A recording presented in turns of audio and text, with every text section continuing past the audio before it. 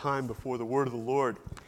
I have to say that I am pleased for a number of reasons this morning. One, I'm just thrilled that Courtney Allen is here this morning, and that last Sunday at the end of service, she gave her membership here to the Springfield Church of Christ, where she has been worshiping for some time. Just a wonderful soul, and I pray that each of you get to know her and her personality a little bit more in the coming months and years. Also this morning, as I was worshiping here again, I love being back in worship. I hate missing worship, love being back. And I listened to not only Sharon, and have her up here as a joy with Natalie and David as well, but any one of these musicians, they could honestly be playing and being paid for it anywhere else. But they come here to do what they do as a gift to God and a blessing to us. And I'm just so thankful for the time they put in, for the worship team that we have. Cal Bryant wrote an article a couple of years back for the Roanoke Chowan News-Herald in North Carolina on Tuesday, June the 20th, 2017, and it was an article called Never Lick a Steak Knife. And he came up with 50 important rules of the universe that it took him 40 years to learn and compile. Now, I edited these down for time's sake. I'm only going to give you 10 of them this morning, but I like these. Number one was this: don't worry about what people think. They don't do it very often. Number two, going to church doesn't make you a Christian any more than standing in a garage makes you a car. Number three, artificial intelligence is no match for natural stupidity. I like that one. Number four, for every action there is an equal and opposite government program. Number five, bills travel through the mail at twice the speed of checks. That's true, isn't it? Number six, junk is something you've kept for years and throw away 3 weeks before you need it. Number seven, by the time you can make ends meet, somebody will have moved the ends. Number eight, there's a very fine line between hobby and mental illness. Number nine, never be afraid to try something new. Remember that a lone amateur built the Ark, but professionals built the Titanic. And finally, my favorite of them all, never under any circumstances take a sleeping pill and a laxative on the same night. It took him 40 years to learn that. Well, I hope you've been learning a lot of important truths from God's Word. And in our times together on Sunday morning, we have walked through a series of stories of passion and extravagance as we watched a woman named Mary just pour out her absolute love on Jesus. We talked about going deeper in our worship for God. And then last week in Malachi chapter 1, we saw how God has only ever given His very best for us. And He deserved our best, no leftovers. And we talked about that deeper level of excellence. And this morning we're going to look back into the Old Testament again. And we're going to look at one of the most popular passages. In fact, if I could say one of the top 5 stories in all of the Bible, this is one that probably would make that cut. And it comes in Genesis chapter 22, and I want you to turn there with me now. Genesis chapter 22, and it is a story with a high degree of drama. I want to just dive right into our story in Genesis 22, beginning in verse 1. The scriptures say at some time later, God tested Abraham. He said, "Abraham." "Here I am," he replied. And then God said, "Take your son, your only son whom you love, Isaac, and go to the region of Moriah. Sacrifice him there as a burnt offering on a mountain that I will show you."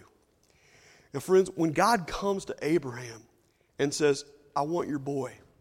I want you to pack him up. I want you to take him to the top of a mountain, and I'll show you the place where I want you to sacrifice him to me. I want your boy." There's a problem I think most of us have as we go back to read this account again. And the problem I find is it's one of those passages that no longer shocks us, what we just read. I'm telling you, this should shock us. What God would ask of Abraham in these 2 verses is an absolutely outrageous request compared to the character that we experience throughout the rest of the Bible. Can you imagine just hearing what he had heard in his sandals as he stood there? Parents, can you imagine God coming to you and saying, "Take your daughter, take your son, and take them to the top of a mountain, and I'll show you exactly where I want you to kill them and sacrifice them for me. From anybody else, not only would you be shocked, you would think, you got to be kidding me. I mean, you are out of your mind. But this is from the mouth of God. You know, life is full of turning points. Life is full of defining moments. In any well-constructed life, your life is built in many respects upon solid decisions you make in the little things of every day. But every now and then, we're involved with questions like this, things that I would call high drama moments of life. And the decisions that are made in that moment can alter the entire course of the rest of your life. Sometimes it comes along with the sound of monitors and IVs dripping. Sometimes it comes with a phone call or promotions or restructuring in a business. Sometimes they just come with the passing of years, and you know well, sometimes they come with pain. But you know how it feels, don't you? Sometimes you feel like Job in your life, who would say, "What's mankind that you make so much of them, that you give them so much attention? God, who are we that you would examine us every morning and test them every moment?" What God asked of Abraham, it's not an ordinary, everyday sort of request. This is a request with life-altering implication. It is a request that would stretch Abraham's faith further than it had ever been stretched before. By the way, is the reason for God's purpose in giving this command in the first place. It is to stretch. It is to test and build Abraham's faith, which leads me to really my first insight from this account in Scripture. Our faith will be made stronger in times of severe testing. Our faith is made stronger in times of severe testing. This past week, I was down at Ohio Valley Medical Center in physical therapy, and Cheryl was out waiting in the waiting room. And everybody in the room where we were working out stopped at the sound of a tone. And they went over to the TV and they listened, and some people laughed. Some of the people were panicking a little bit. Others were looking at their cell phones for confirmation. What? A tornado warning in February? I mean, you got to be kidding me. And we found out later that sure enough, there was a small tornado that came through. And while most of the young people at Shawnee were sheltered in place, my daughter and a few others, they were out running in a tornado.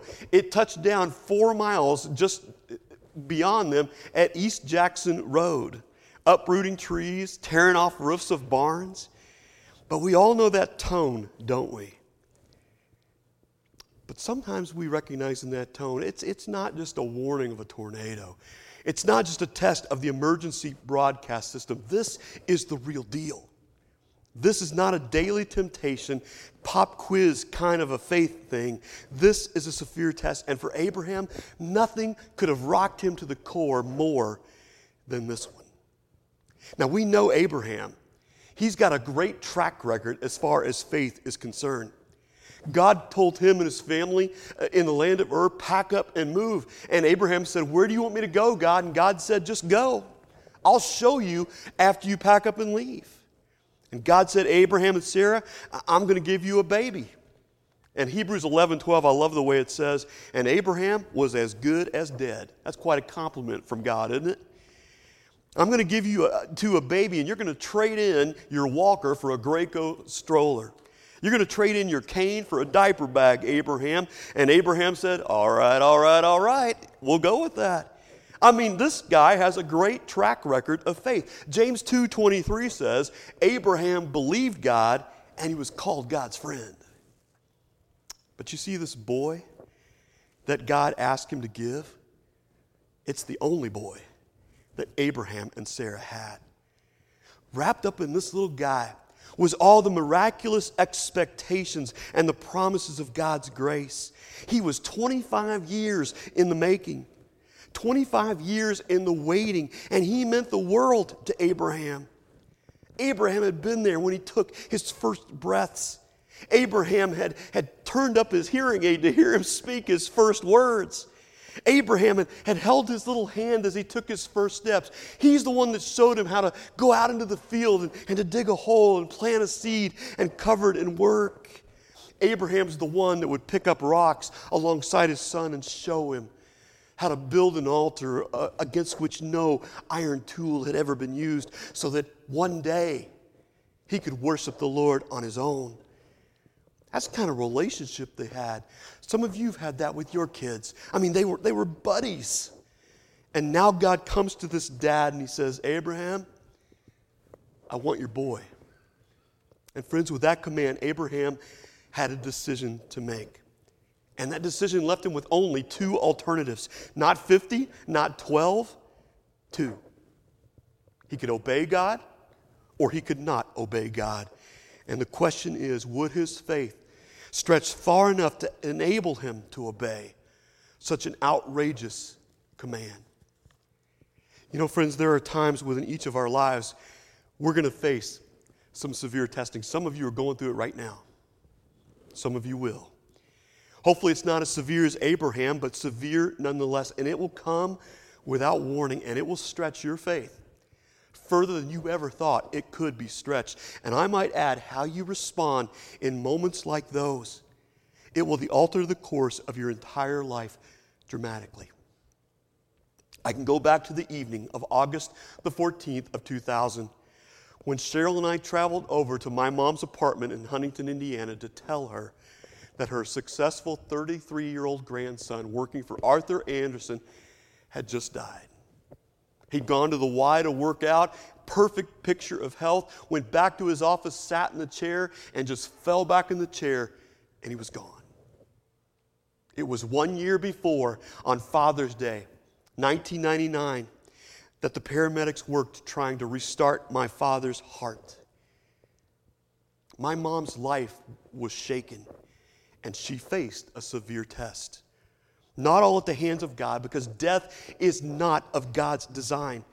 It's in the hands of the enemy. And all I could do at that moment was just fall back into the faithfulness of God as I sought to console my sister and my mom. And friends, when that severe test came, it was a turning point. It was a defining moment with implications that could alter the course of my mom's future. She had a choice. She could choose in that moment to walk a road of greater dependence upon God, or a road of bitterness and cynicism and regret. Would she choose the road of doubting God's love, of doubting God's power and God's provision, or would she choose to trust on a deeper level? Two choices. Which one would she take? And if it hasn't happened to you already within your life, one day you're going to be sitting in a family room and you're going to be having one of those consoling talks, and you're going to feel like your heart is being torn from your body. And you're going to have a choice. Will I believe in God for my future? Or will I succumb to doubts and questions to the point of just walking away from everything? Let's consider another alternative. Let's consider a woman who is disappointed with her marriage. In fact, she wonders how she's ever gotten married to this guy in the first place. I must have been out of my mind, she thinks, to have said yes to this guy. I mean, there's no feelings anymore. There's no hope for our marriage anymore. And one day, she meets this new guy at work. The days turn into weeks, and she kind of finds herself following him. And he seems like everything she's ever wanted. This is the kind of guy that I deserve. This is the kind of guy I've been looking for all my life. If only I had a guy like that. And as the fantasy begins to evolve, that man makes it very clear one day that he's more than interested in her. And now a severe test has come in the form of temptation. And I'm not talking temptation with a little t. I'm talking temptation with a big T. This is not a guppy. This is a shark coming after her, and she's got a choice. One of those high drama moments, the outcome of which will direct the rest of her life. To say no to temptation will require her to stretch her faith in God further than it's ever gone before. Take another scenario. Take a 35-year-old guy who gets a job offer one day. He's slowly been putting his nose to the grindstone, working his way up the ladder of promotion at work. And one day, out of the blue, the boss comes in and he says, I've noticed, and a new position is opened up in Denver, Colorado. And with it, you're going to get a bump in salary. You're going to get a bump in status and influence. You're going to have your own division to manage, which you always wanted in your own secretary. And it seems far too good an offer to pass up. But there's a catch. There's also going to be a lot of increased hours. There's going to be more time away from home from his small children and his wife. Extended times away from fellowship within his church. And now he's got a severe test in the form of allurement. He's got a choice. He doesn't have a dozen options. He's got two. And to say no to this offer that seems too good to be true is going to require his faith in God to stretch further than it's ever stretched before. You see, what I'm saying to you this morning is simply this. God allows such tests. In fact, sometimes I think God causes such tests to come into our life because he knows our faith is strongest in our lives in times of severe testing. Some of you sitting this morning, you know exactly what I'm talking about because right now, life is tough. Your thoughts, even coming to worship and focusing on what you're singing or praying or doing, it's tough because your heart is being torn. Your heart as a mother, as a father, is being ripped apart. Your heart as an individual this morning, and your level of trust in God, it's being stretched further than it's ever gone before.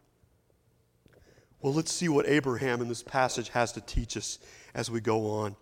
Look in verse 3 with me. Early the next morning, so it doesn't take him too long to decide what he's going to do. Abraham got up and he loaded his donkey. He took with him 2 of his servants and his son Isaac. When he'd cut enough wood for the burnt offering, he set out for the place God had told him about.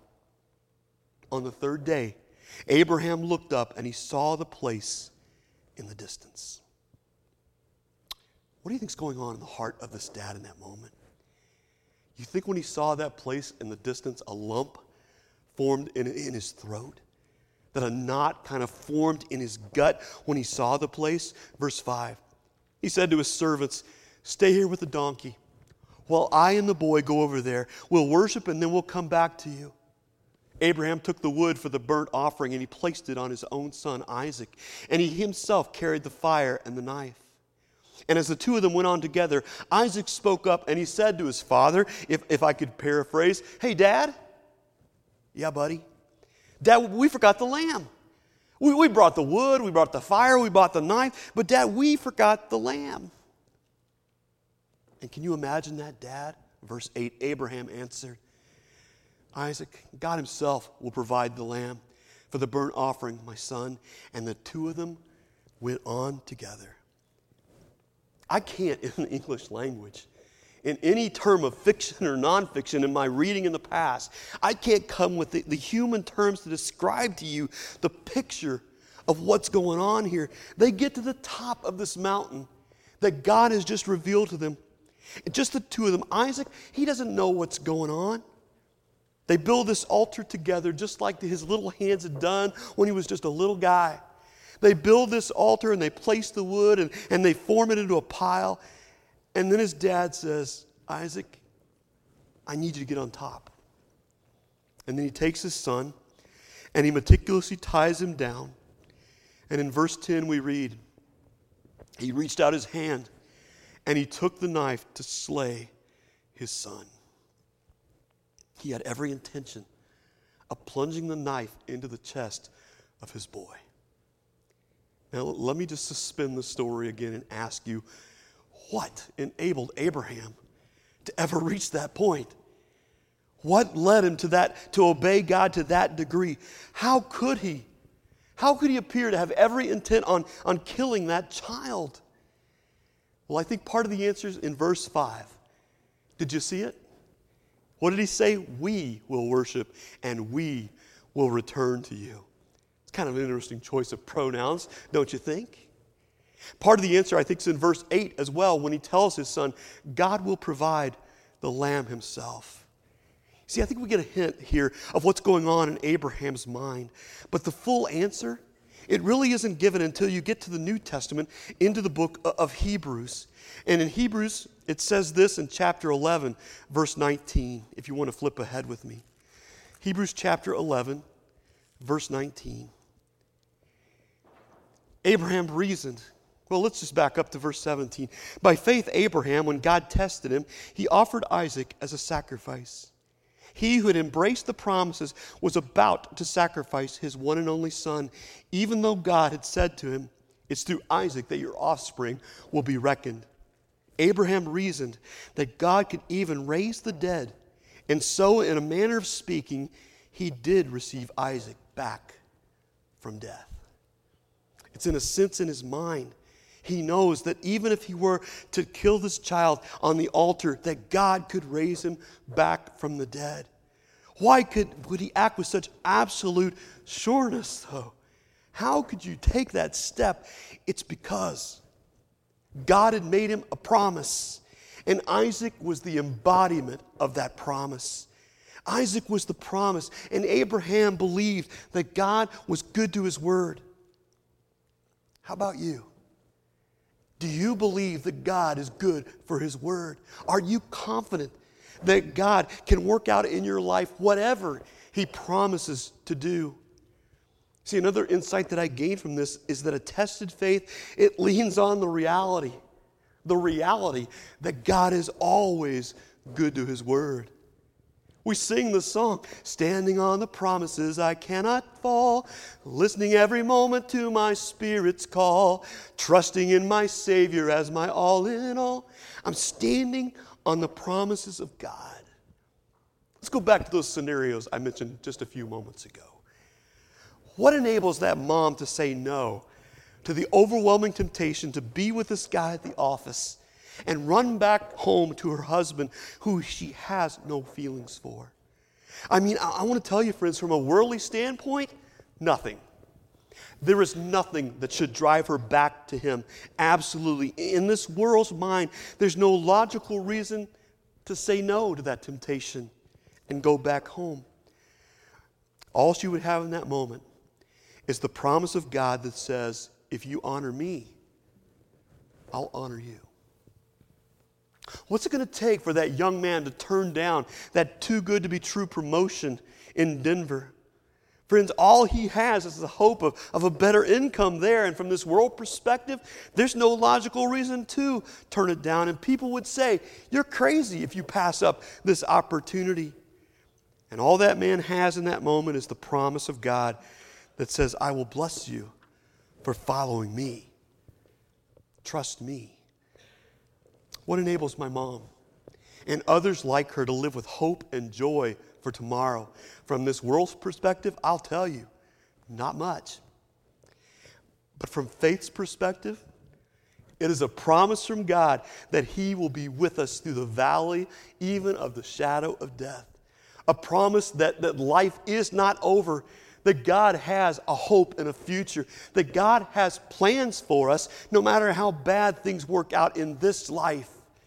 Psalm 50:15, God is faithful to the promise. If you call on me in the day of trouble, I'm going to part the waters. I'm going to level the mountains to get to you. I will deliver you, and you will honor me. And when you come face to face with life's most severest of tests, you're going to find sometimes all you've got to stand on is the promise of God. In fact, it goes a little bit deeper than that, actually.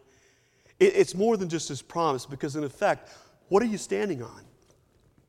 You're standing on the character of God to keep his promise. It always astounds me, times in Scripture like this, where God seems silent. You know, from verse 1 to verse 11, God doesn't speak. And he waits until that 11th hour, 59th minute, to finally speak up in Abraham's life. And he says in verse 11, back in Genesis 22, the angel of the Lord called out to him from heaven, Abraham, Abraham. And I don't think he had to speak very loud, because I think Abraham was listening for anybody to say, stop. "Here I am," he replied. "Do not lay a hand on the boy," he said. "Don't do anything to him. Now I know that you fear God, because you have not withheld from me your son, your only son." But again, the shot clock was down to 1, and Abraham was right there on the ledge of faith, and by all appearances, he was there alone. And God was not there with him, when in fact, he was. He was right there in the moment to say, "Abraham, now that I know." See, God always shows up in our lives. He always does, and his timing is perfect, even when he seems silent. No matter how our lives may hurt, no matter how confused we may be, or how knocked off balance we are, God knows what he's doing all the time, and at just the right moment, he can step in and break the silence, and he may just be about to speak your name. And at the 11th hour and the 59th minute, he'll say, "Cheryl, Cheryl." He'll say, "David, David." He'll say, "Peggy." And everything will change.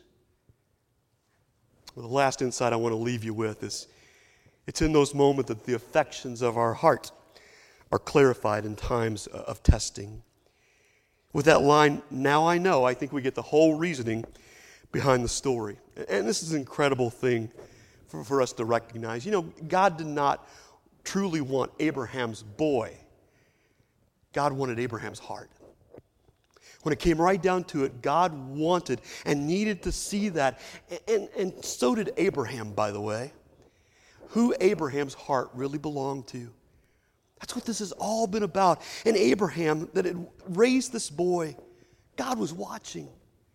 God saw Abraham's love for this boy grow deeper with every diaper that he changed, with every scripture he taught him, with every chore that they celebrated together, and with every holiday. God watched all this unfold.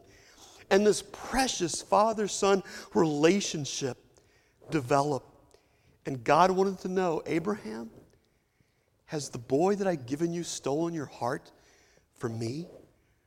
And Abraham's actions answered with a astounding no. "No, he hasn't, Lord." I think we can hear Abraham say, "God, you know. God, you know that I love this boy with all my heart, and this boy is yours.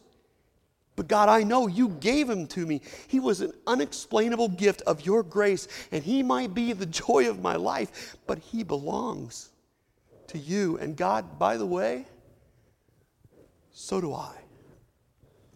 You know, sometimes I think that's what God wants to know from us. Does he have your heart? And all the severe tests of life, they serve to clarify where our affections really lie. When you find yourself stripped clean and right at the bottom of life, reaching out for what's left, what are you reaching out for?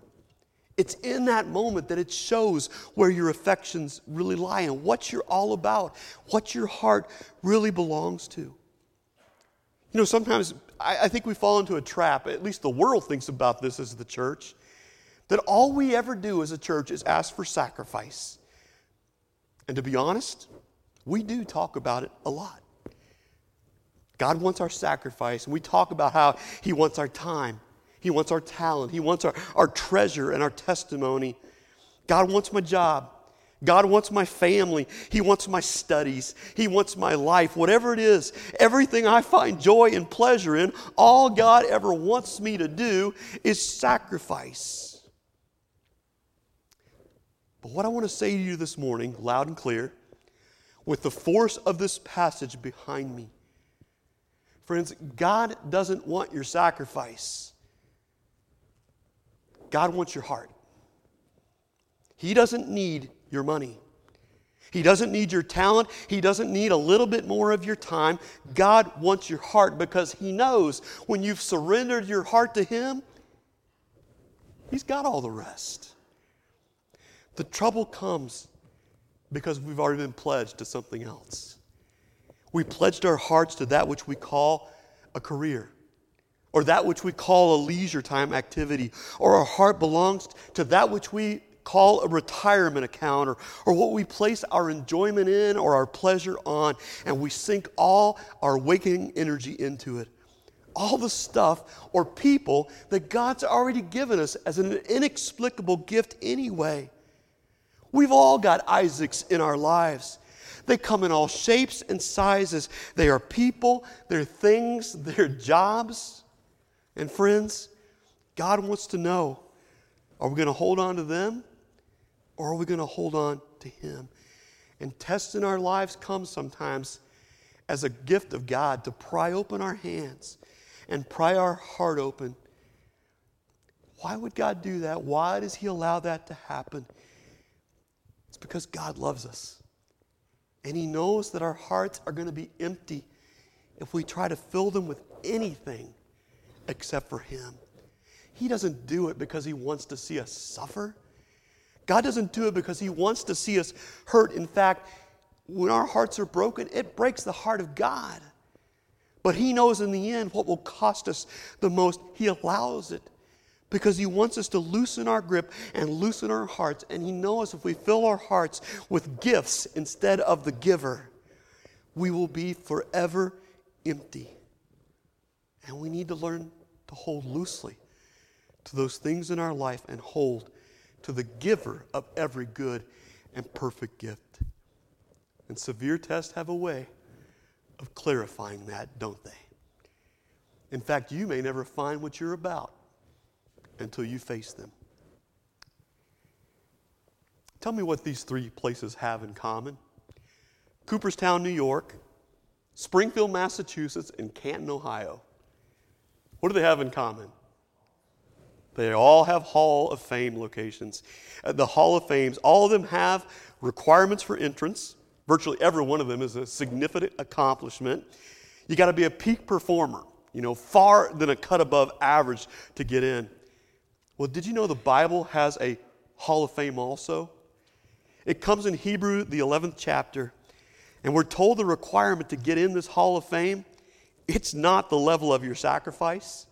It's not personal ability or accomplishments. It's not even peak performance that gets you into this hall. It is simply faith. In fact, Hebrews chapter 6, or 11 verse 6 says this. Hebrews 11:6. And without faith it's impossible to please God, because anyone who comes to Him must believe that He exists and that He rewards those who earnestly seek Him. Entrance into that hall comes to those that are willing to display a deeper level of trust, who go beneath with God, a deeper level of obedience to His glory and honor. And I might add this today, anyone is eligible. You're eligible, I'm eligible, anyone. So what will your response be? I'm going to ask you to stand with me this morning. And I want to pray for us. And friends, if there's a need within your heart, we only have one more week left on this series. And at the elders' request, we're going to start a new series coming next week, or the week after next. And I hope you'll be here for that. We're going to talk about, well, what does it mean to be a Christian? Why do we believe what we believe? And I want you to be here as we begin that. And then after that, we're going to start looking towards Easter, believe it or not. So things are going to happen quick, a little fast and furious. But before this next week, and we end this series of what lies beneath, you've had time to consider what lies beneath, what lies to support you, what power do you have within your life? Are you resting on the promises of God? Your faith is going to be stretched further than you ever thought it could be stretched. But if it draws us closer to God, isn't that a good thing? Let's pray. Heavenly Father, I want to thank you for all those that are listed in that hall of fame in Hebrews 11. Not one of them saw what they hoped for until it actually came through you. When Jesus came, we experienced the answer to their hopes and their prayers. They held on and they were faithful, and they chose to live in a way that it was just written into their account. It was credited to them as righteousness. We have received so much more. We have the proof testimony of so many witnesses. We have your inspired word to assure us not only of your great love for us, but Father, your word really shows us the dark stain of our sinfulness. And there's not a person in this room or standing behind this pulpit today that doesn't sin and fall short of your holy standard. But Father, your word reveals that you loved us so much, you provided the only way that we could come into a relationship with you. You gave the life of your Son. And even as you raised your proverbial knife, there were no shouts of stop. As a Roman hammer was raised high and fell to crush the nail into his wrists and hands, Father, you didn't stop it. Because if you had, we would be without hope. But Father, you gave a perfect sacrifice for us. And because of that blood today, no matter what this life throws our way, we have one to walk through this life with, to make sense of what can only be called agony sometimes. Father, help us to deepen with you the relationship, the intimacy we have to just come before you with all that we have. And Father, perhaps for someone this morning, it's time to start that relationship. It's time to say, I'm ready to receive the forgiveness of Jesus Christ. I'm ready to have my sins washed away and start new. Father, if that's a desire here today, then give them a spirit of courage to accept your offer. If it's a believer here today that's struggling, Father, you made us do life together, and they're here to worship and lift up your name. And I pray that your Spirit is just teaching them. But Father, connect us in your Spirit, that we can be one, that we can not just encourage, but we can grow each other by the times we spend together. And Father, I pray this in the beautiful name of Jesus. Amen.